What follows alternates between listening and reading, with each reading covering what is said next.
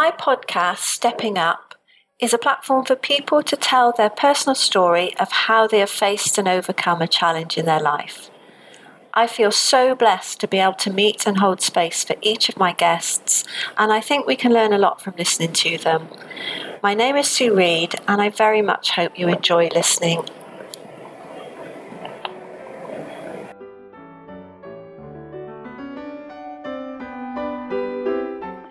My guest today is Georgina.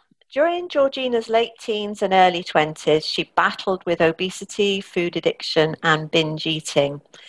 And after losing both parents at an early age, a doctor told Georgina that she needed to get her weight under control or risk dying early herself.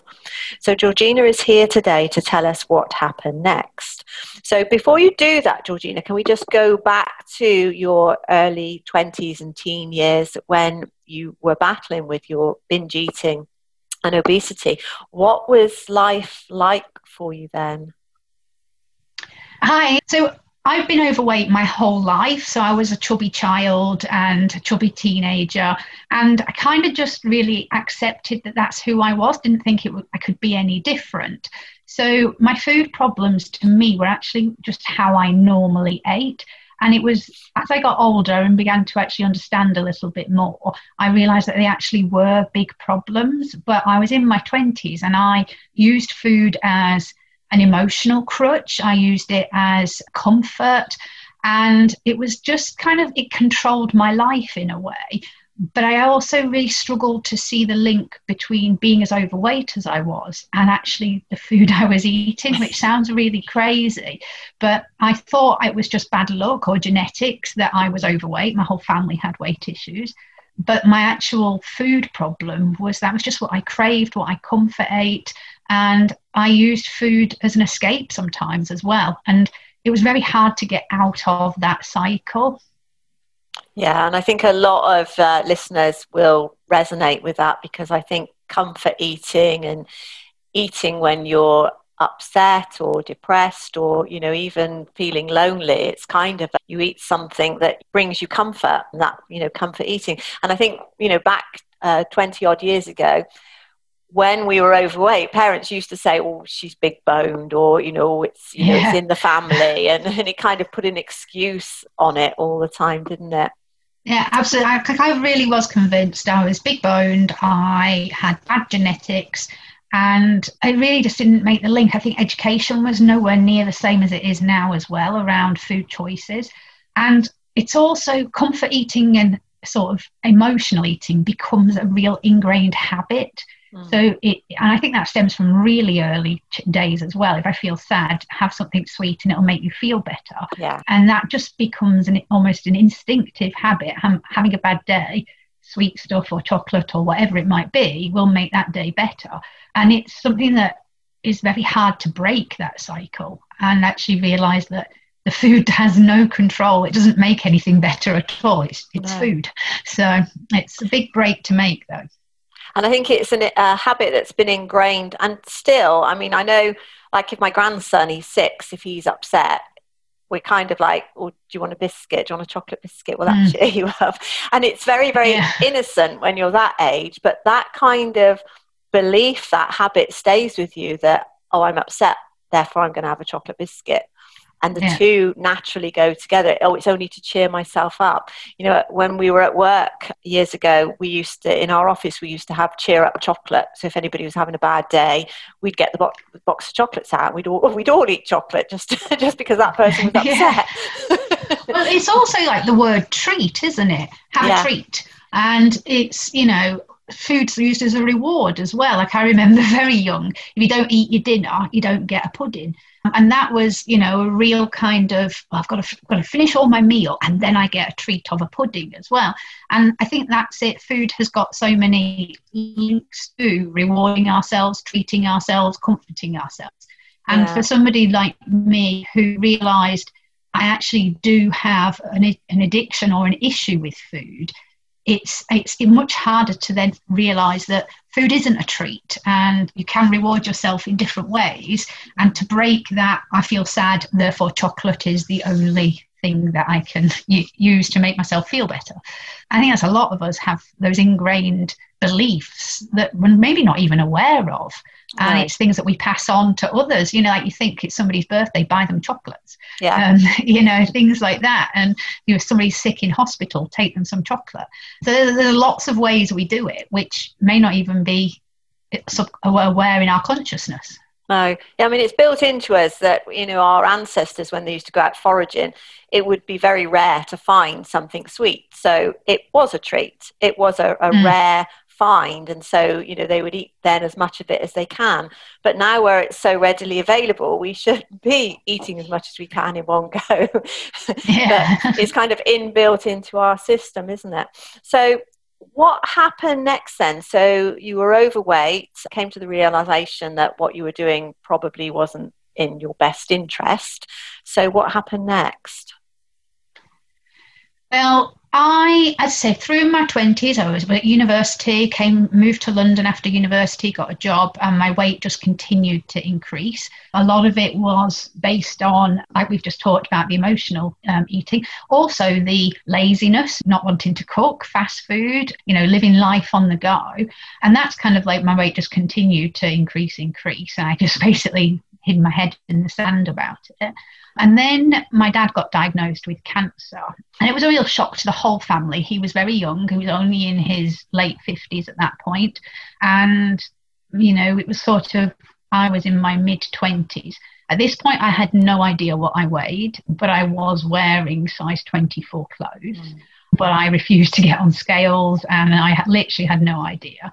So when Dad got diagnosed with cancer, it kind of rocked us all to the core because it was a terminal diagnosis right away. So it wasn't he's going to go through treatment and that hope was there. We were already dealing with, we are going to lose him. We just don't know when that is, which for somebody who's an emotional eater, that just triggered even more of my sort of comfort food and actually my reliance on my world's upside down. Food was my only kind of, you know, normal in that respect. So we were working with Dad going through treatment, and then very suddenly, completely unexpectedly, I got a phone call from my sister one Saturday night saying that my mum had been rushed into hospital with a very serious heart attack. Now, I lived in London. My family are up north near Manchester. Mm-hmm. And my mum was told she wasn't going to survive. Well, my sister was told my mum wasn't going to survive the night. So for me, I was 26 and my mum was 59. It was actually her 59th birthday that day. Gosh. So I rushed up to Wigan as quickly as I possibly could, where my mum was in intensive care unconscious, and she never came round. She was in intensive care for 19 days as they fought to try and save her. But actually the heart attack was so severe that it was told that she wouldn't actually wake up from it. So we had to make the decision to turn the machines off. Now, we spent, as a family, my dad was still very ill, going through treatment for cancer at the time. My sister, myself, and my dad spent as much time possibly as we could at intensive care with my mum, and got to know the staff, the doctors, the nurses there really well. They were looking after my mum amazingly, as well as trying to help my dad to be as comfortable as possible because he was quite poorly. And that's when the heart specialist took both me and my sister aside because we were both overweight. I was considerably larger than she was, but he took us both aside and basically sat us down in the sort of family waiting room kind of place. And he was very kind how he did it, but very blunt in that he told both of us that my mum wasn't expected to survive this heart attack. She was 59. She was overweight, but she wasn't a smoker. She wasn't a drinker, but her obesity had put her health in such a precarious situation. And now with both my sister and I having the same weight issue and a family history of heart disease, that we were heading down the same path. Mm-hmm. And he was quite blunt and said to me particularly, you probably won't reach 50, which was at age 26 with my mum about to pass away and my dad struggling with terminal cancer. It it was just kind of my head kind of exploded with it all. And I couldn't even really, I couldn't digest the words he said. Obviously, he did it in a really kind and gentle way, which I'd not experienced before from health professionals who were usually very judgmental. But it was a shock to the system to think that what I was doing to myself was actually going to reduce my life expectancy by a lot. And it was very eye-opening at that time. Yeah, because at 26, life's not even really started yet. So to be told, actually, you haven't got an awful long time to go, that must have been a shock. So did you then go out and do something about it, or? Well, you'd expect me to, but I didn't. I was still at that point so overwhelmed with everything that was going on in my life. My mum died not long after that. So obviously we had to cope with that. And that, because of the shock, she wasn't somebody who was that poorly that we'd expect to lose her, as well as dealing with Dad going through chemo and all of his various secondary problems that came alongside that. I put my whole life on hold. I moved back up north, lived with my dad, took care of him. My company that I worked for down in London were amazing, allowed me to work from home on a part-time schedule. So I literally was at home with my dad and my sister who lived around the corner. And we just continued our bad habits in a way, because emotions were so all over the place. And it was the anxiety, the stress, the fear, the fact that I knew by the time I was 30, I was probably going to have lost both my parents, and caring for Dad. So it just all took up far too much that I just kept thinking, I can't do anything about my weight. I can't do anything about it. I'll put it off, which I was the queen of putting it off. I'm sure most people who have a weight problem know that I'll start next week. I'll start next month. I'll wait for a new year. So yeah, I continued to actually get bigger after Mum died, before my dad actually passed away, which was 2 years later. For my dad's funeral, I had to go and buy size 28 clothes. Gosh. And I still had no idea what I weighed, because I still absolutely refused to get on the scales. But at that point, I was starting to worry and think the shops are not going to have clothes to fit me very soon, because at that point, this is quite a few years ago, there wasn't many high street shops that sold larger lady clothing. It certainly wasn't the online market that there is now. And to actually realise that I was about to outgrow the plus size shop was a bit of a sort of wake up call. And also losing both parents at that point, now I was like, okay, it's just me and my sister left.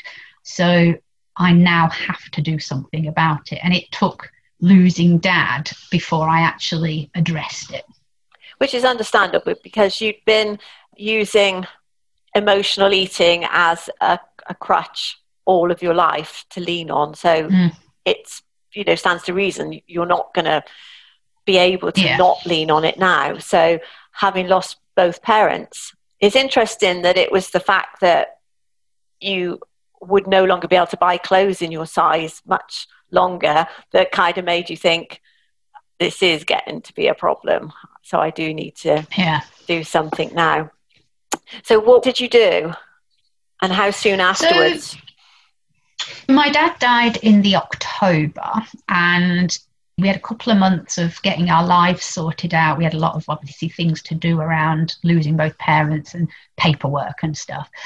So I kind of moved back to London and my normal life, which would have been the first time in almost 2 years, in the January the year after.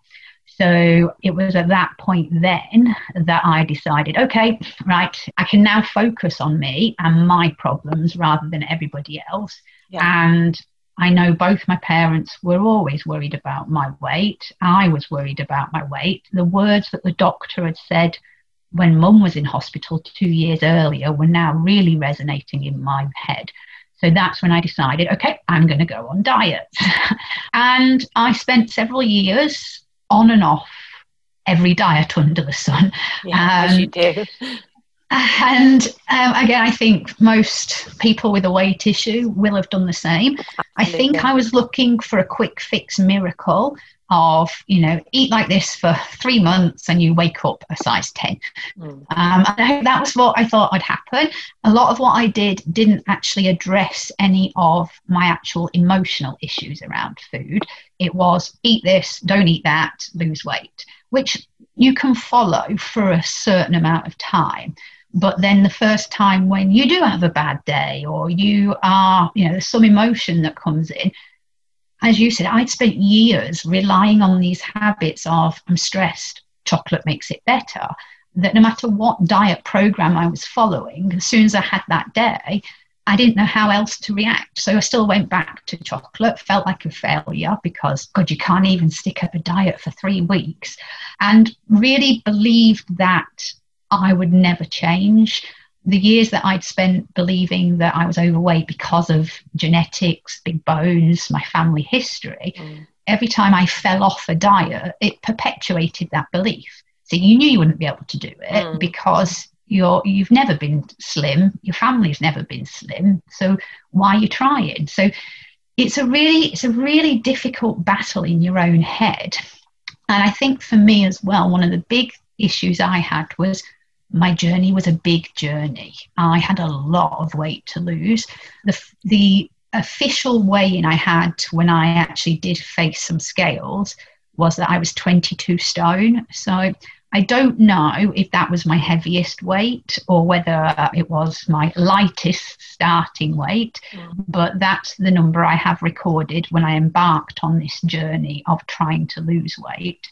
And I went several years of losing a stone, putting a stone back on, losing half a stone, putting half a stone back on, and never actually making any major changes to my lifestyle, my eating habits. I still couldn't cook, so that was a big challenge if you're trying to lose weight. But it was a battle. I've kind of, as I said, I just then continued to believe that I couldn't really do it, and never really gave 100% to doing anything long term or making a commitment to make that lifestyle change.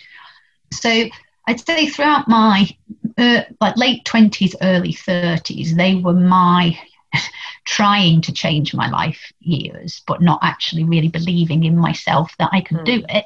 So not actually doing it properly. And again, I think for lots of people who are on weight loss journeys or want to start one, that desire and that belief in yourself is very hard to find if you've never had it. Yeah. So that was a challenge. Yeah, I think a lot of people will, like you say, will try very hard to lose weight, but doing it on your own is very difficult. And especially when you've got people around you saying, oh, it's just the way you are, or, be happy with the way you are is quite a common phrase, isn't it? Oh, you've got a pretty face. Yeah. I think the thing is as well, this is like now obviously looking back, it's quite funny how secretive I have been around food all my life. Both when I was a binge eater, I used to do that completely in secret. No one ever would have seen that. But also when I started dieting after Dad had died, I never told anybody because I was embarrassed of everyone could see obviously that I was a size 28. I was often the biggest person in the room, but I never wanted to tell anyone. Even I used to hide it even from my closest friends. I wouldn't actually say.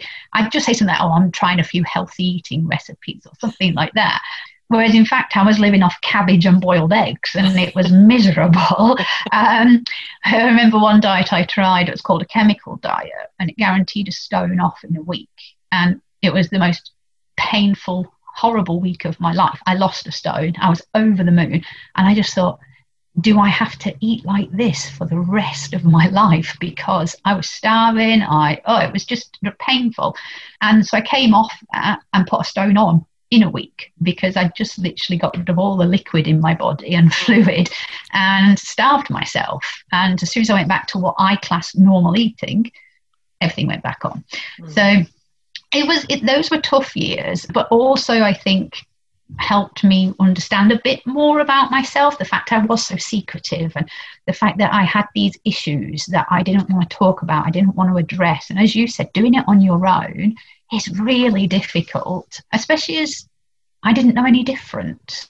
That was hard to actually think. Most of my friends were very slim, so they kind of wouldn't have understood.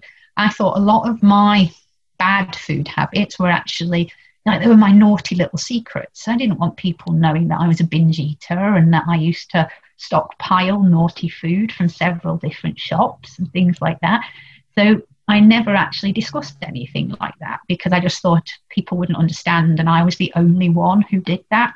Yeah. And then that pushes it even deeper inside that you're doing something wrong, and it's a shameful thing to be overweight. Yeah, so you've just got to carry on, and there's nothing you could ever do about it. So where did the change come then? What was the turning point? So the turning point was actually a bowl of pasta, which is quite funny. I had a friend at work, and we'd both been on these crazy diets, not together, but she had a weight problem. So we're like, every now and again, she'd be like, oh, I'm trying this. And I'd be like, oh, let me find out a bit about that. And I'd go off and try some potion or some tablet or something. And neither of us was really getting anywhere. Anyway, we were going out for dinner just for a catch up, and we went to a restaurant, a little Italian place. I'd put myself on some self-imposed calorie restriction diet at the time. So I was ordering like a plain green salad starter to be my main course and drinking plain water because I thought this is healthy. And she ordered a big plate of tomato pasta. And me being all a bit like, oh, look, I'm being much better than she is. I said to her, I was like, oh, you're not dieting at the moment then, or not trying? And she's like, no, I've joined Slimming World. She said, it's brilliant. This is what we eat. And I was like, what? I just didn't believe her. I was like, yeah, right, whatever. So I went home that night, and as I said, I tried everything. I'd done other major weight loss organisations to varying degrees of success. I'd not done Slimming World. So I just went online, found my nearest group, and that was a big turning point because it meant I was going to join something where there were other people and I'd have to sort of talk and share and things. Didn't know that at the time, and for me it was just another, well, let's try this one because we've not done this before.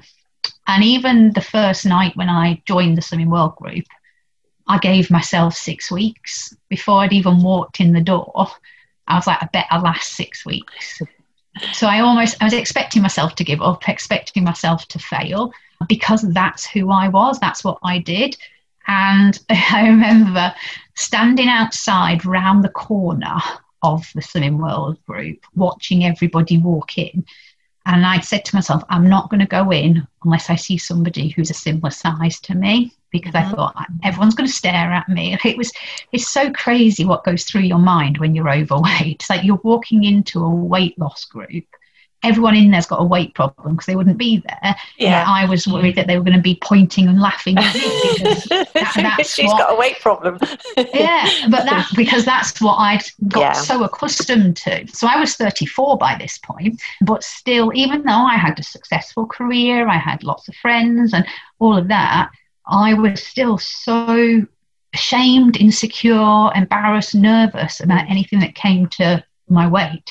So even when I walked in the door, I was shaking. I remember so clearly. I was shaking. I was nervous. I didn't want anyone to look at me or talk to me. And I sat in the group on that first night. So when you join a group like that, you get an introduction to how it works. And then you get asked to join the group session where people talk through their plans, their changes, favourite recipes, tips, all stuff like that.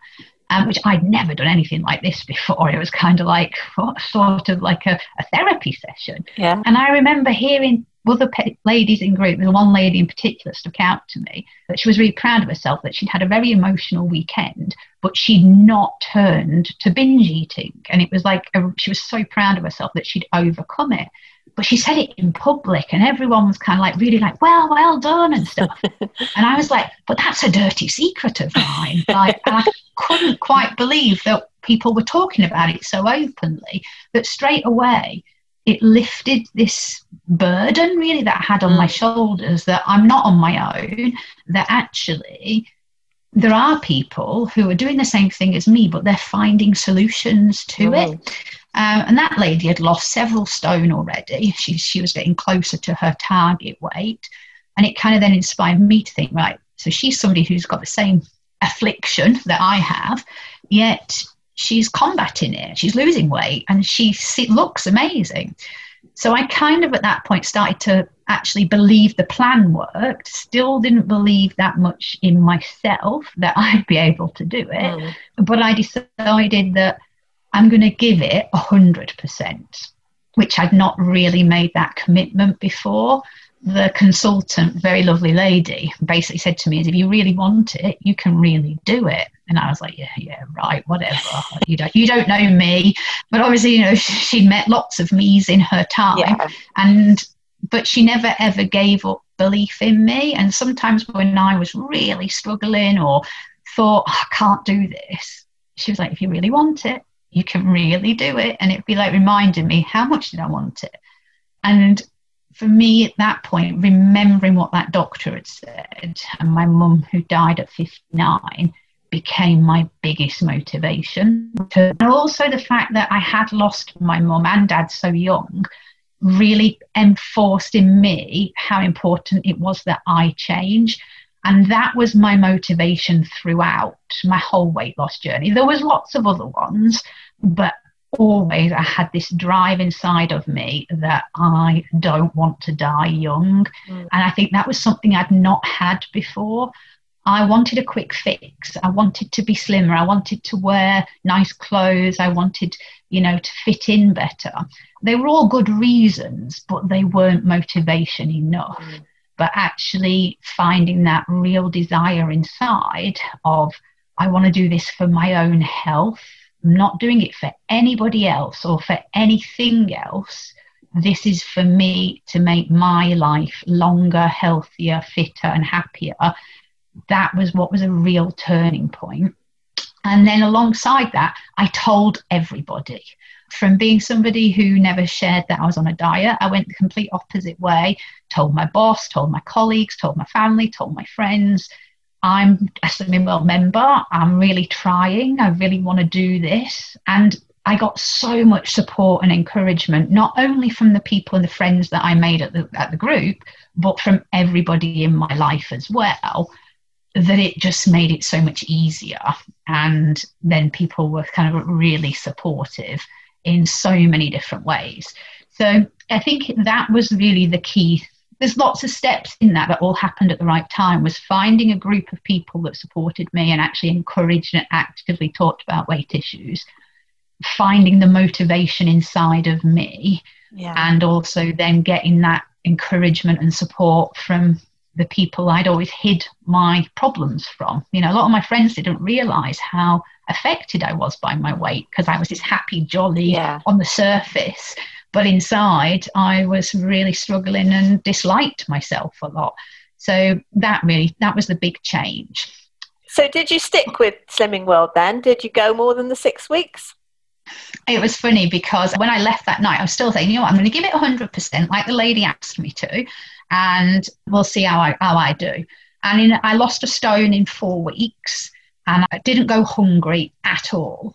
I was eating delicious food. I bought myself a recipe book on the first night, taught myself how to make chili and curry. I couldn't believe I was cooking from scratch. I was like, I'm really proud of myself. Look at me, I've made a curry. And I'd never gone hungry, and I was still able to enjoy a little bit of what I thought were my favourite foods, which was chocolate and biscuits. It just had to be planned and measured and counted, but not denying myself. And that was also a revelation, a diet which actually allowed you to have a little bit of what you like. So after a month, I was like, I'm doing really well. I'm enjoying it. I liked the group, I was making friends. And I was losing weight in a really positive way, not a starvation or a miserable way. So I kind of, in those very early weeks, learned a lot about myself, but made a promise to myself that this was working. There was no miracle. I wasn't going to go to bed one night and wake up 10 stone lighter. It was a journey that I had to go on, not just to lose weight, but to actually change my habits, change my lifestyle, learn about myself. And this all happened quite early on. So I made a promise that I wasn't going to quit, because I'd quit everything. Anything I'd ever done regarding my health and my weight loss, I'd given up at the first hurdle. So this time I was like, this is different, and it doesn't matter how long it takes. And I think that was a really important part of the process of it succeeding. I didn't put a time frame on it. I didn't have you must lose this much weight by Christmas. It was, this is a lifelong change, and everything I learn about myself is a step in the right direction. So I didn't quit. I joined Slimming World. It's now 10.5 years ago, and I've never, ever quit. I'm still a member. I'm a target member, so I've lost all my weight, and I'm a healthy BMI for the first time in my life. I've maintained this weight now for 5 years. I'm still learning about myself, and the past 12 months of 2020 have taught me a lot. There's still a lot of challenges. I'll always be an emotional eater. That doesn't go away. What's changed is how I combat it. But yeah, so I didn't quit, and that's one of the things I'm most proud of myself for, is making that promise. You actually won Slimmer of the Year? I was a Slimming World member, and then once I got very close to being my target weight, I actually applied to become a Slimming World consultant myself. So I'd received so much amazing support and encouragement to turn my life around, that I wanted to do the same for other people, because I was that person who really believed that I couldn't change, that it was destiny, that I would end my life a lot earlier than a lot of people because I was overweight and all the associated health problems. So I applied for and became a Slimming World consultant and opened my own group. And that was in October 2013. And basically I started supporting people in my community to go on the same journey that I was on. And during those first couple of years of the consultant, I actually won the national title of Slimming World Consultant Slimmer of the Year. Brilliant. Which was it was just the most surreal thing to have won a competition about weight loss, when I'd spent so many years actually really struggling and actually in a really dark place about my own weight and my own ability to change, to actually then be recognised as somebody who was inspiring others. It was just surreal and amazing to become then an ambassador for Slimming World. And a reward for all your hard work and everything you put into it. That 100% commitment you made paid off in the end. And so how much did you actually lose in total? So when I joined Slimming World, my starting weight there was 18 stone, 3.5 pounds. So as I said, my heaviest recorded weight that I know of was 22 stone, and I'm now 10.5 stone. That's so in total, I've lost almost I've actually lost just over half of my body weight, but 8 stone of that has been with Slimming World. Brilliant. And you ran a marathon? Yeah, that was one of my crazy moments of what can I do? What can I challenge myself to next? But I was the person at school who avoided PE. I used to have so many letters from home about why I couldn't take part in PE. But as I started losing weight, I actually started to enjoy certain bits of exercise. And as I lost weight, I actually got more confident and I was getting fitter. And I just started the Couch to 5K as a personal challenge. And I was going to do a race for life to raise money for cancer research, because obviously of the link with my dad. Yeah. So that's how I started running. I did the Couch to 5K and ran a race for life.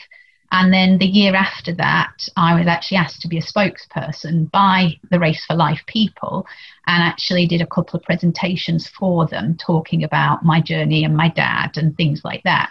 And then I ended up doing a 10K run the year after. So suddenly, and I wasn't at my target weight. I was still on my losing weight journey.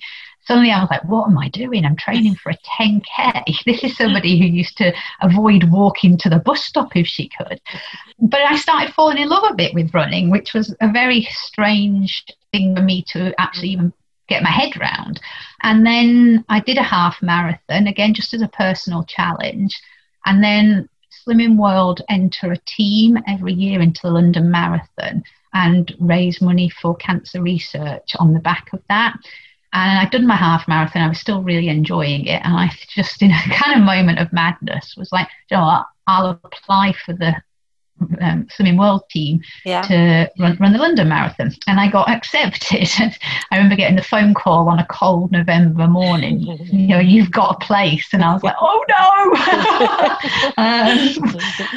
But again, now, you know, like the team I was a member of, we raised almost £20,000 for cancer That's research, amazing. which was phenomenal. And yeah, I put myself through the training program and ran the 2017 marathon. One of the hardest things I've ever done in my life, mentally and physically.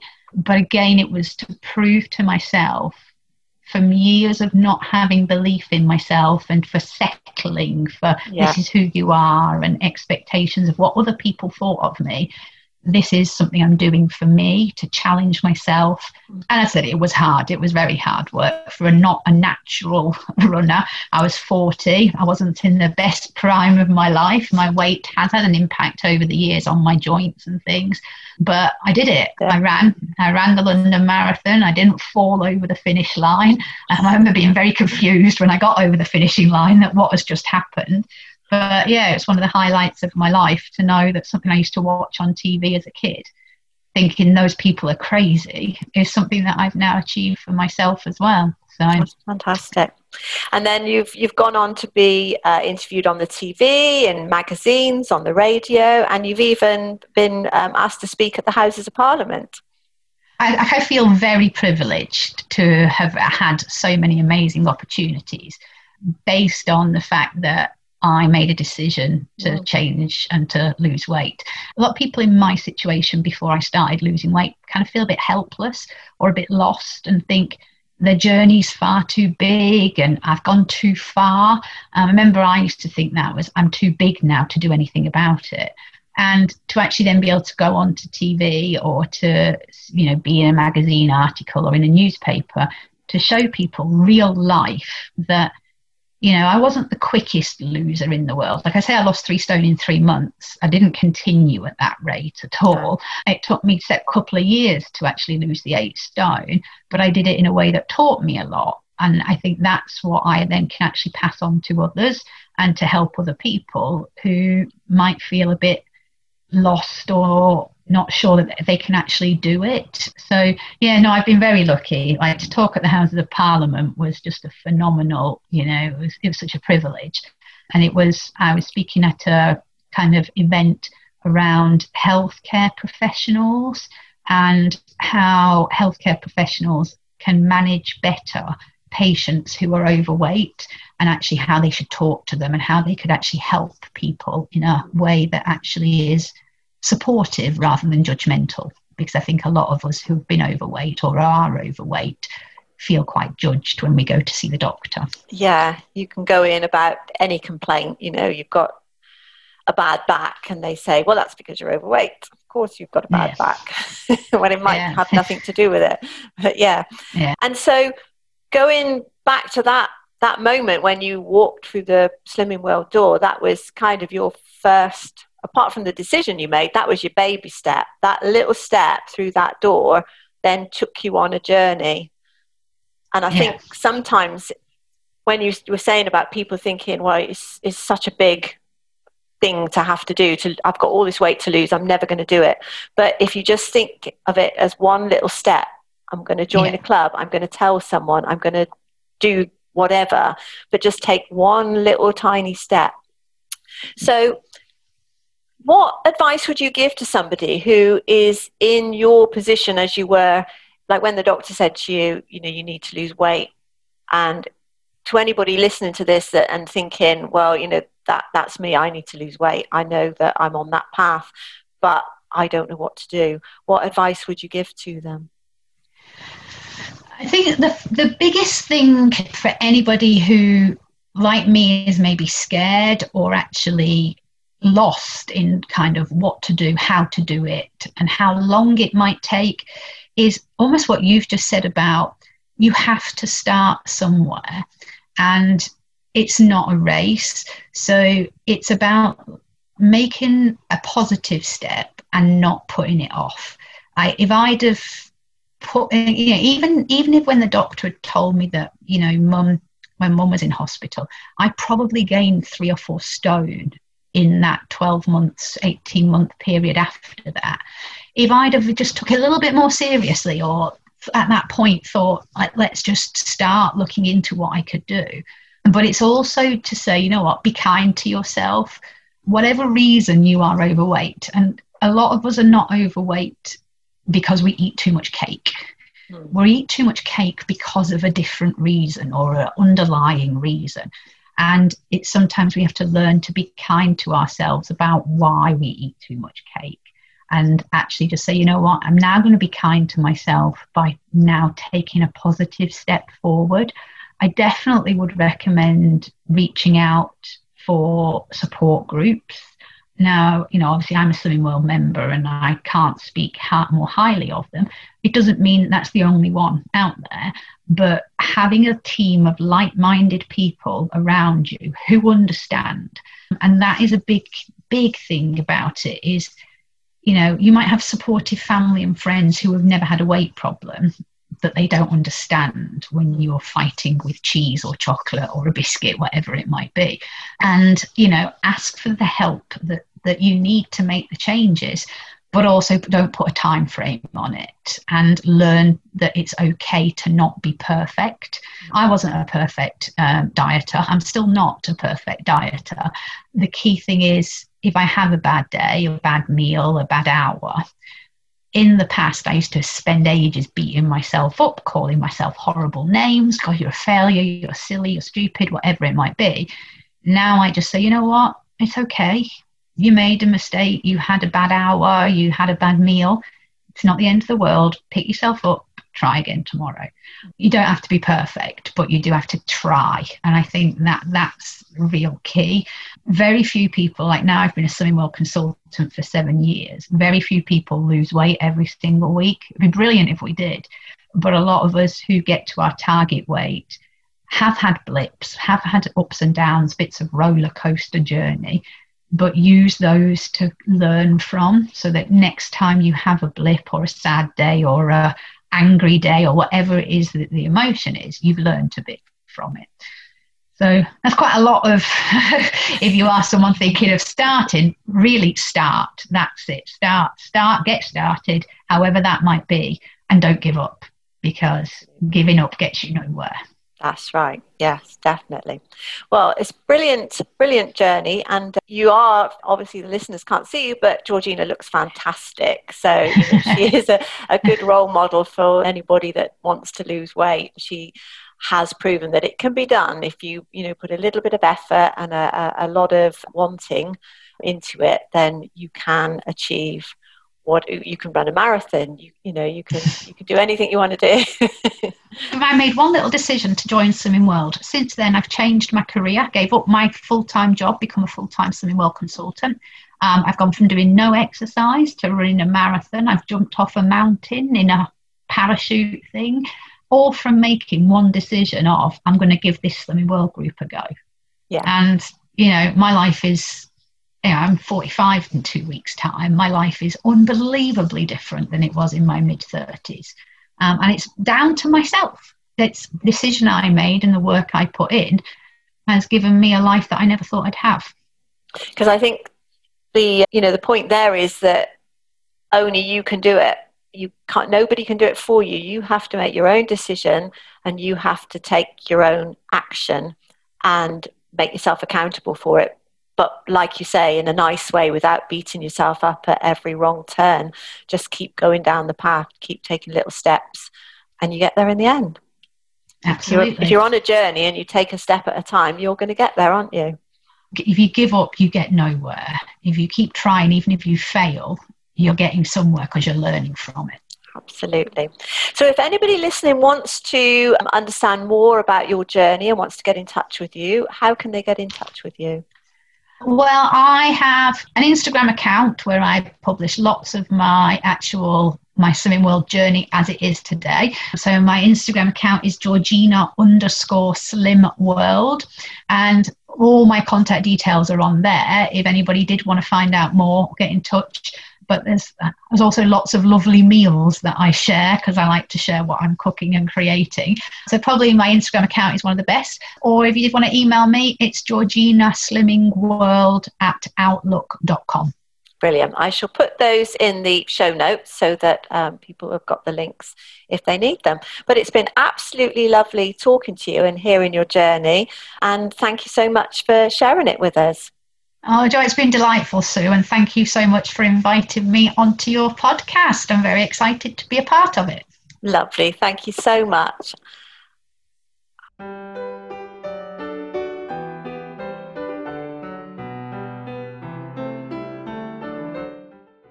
Well, I hope you enjoyed listening to Georgina's story today. I think it's probably relevant to point out that there are other slimming organisations available out there. If you have enjoyed today's story, though, please subscribe to ensure that you don't miss any in the future, and also because it benefits me. And if you'd like to leave a review, that would be great as well. And if you'd like to share this episode with your friends, that would also be great. Otherwise, I hope to see you again in future episodes. Thank you very much for listening.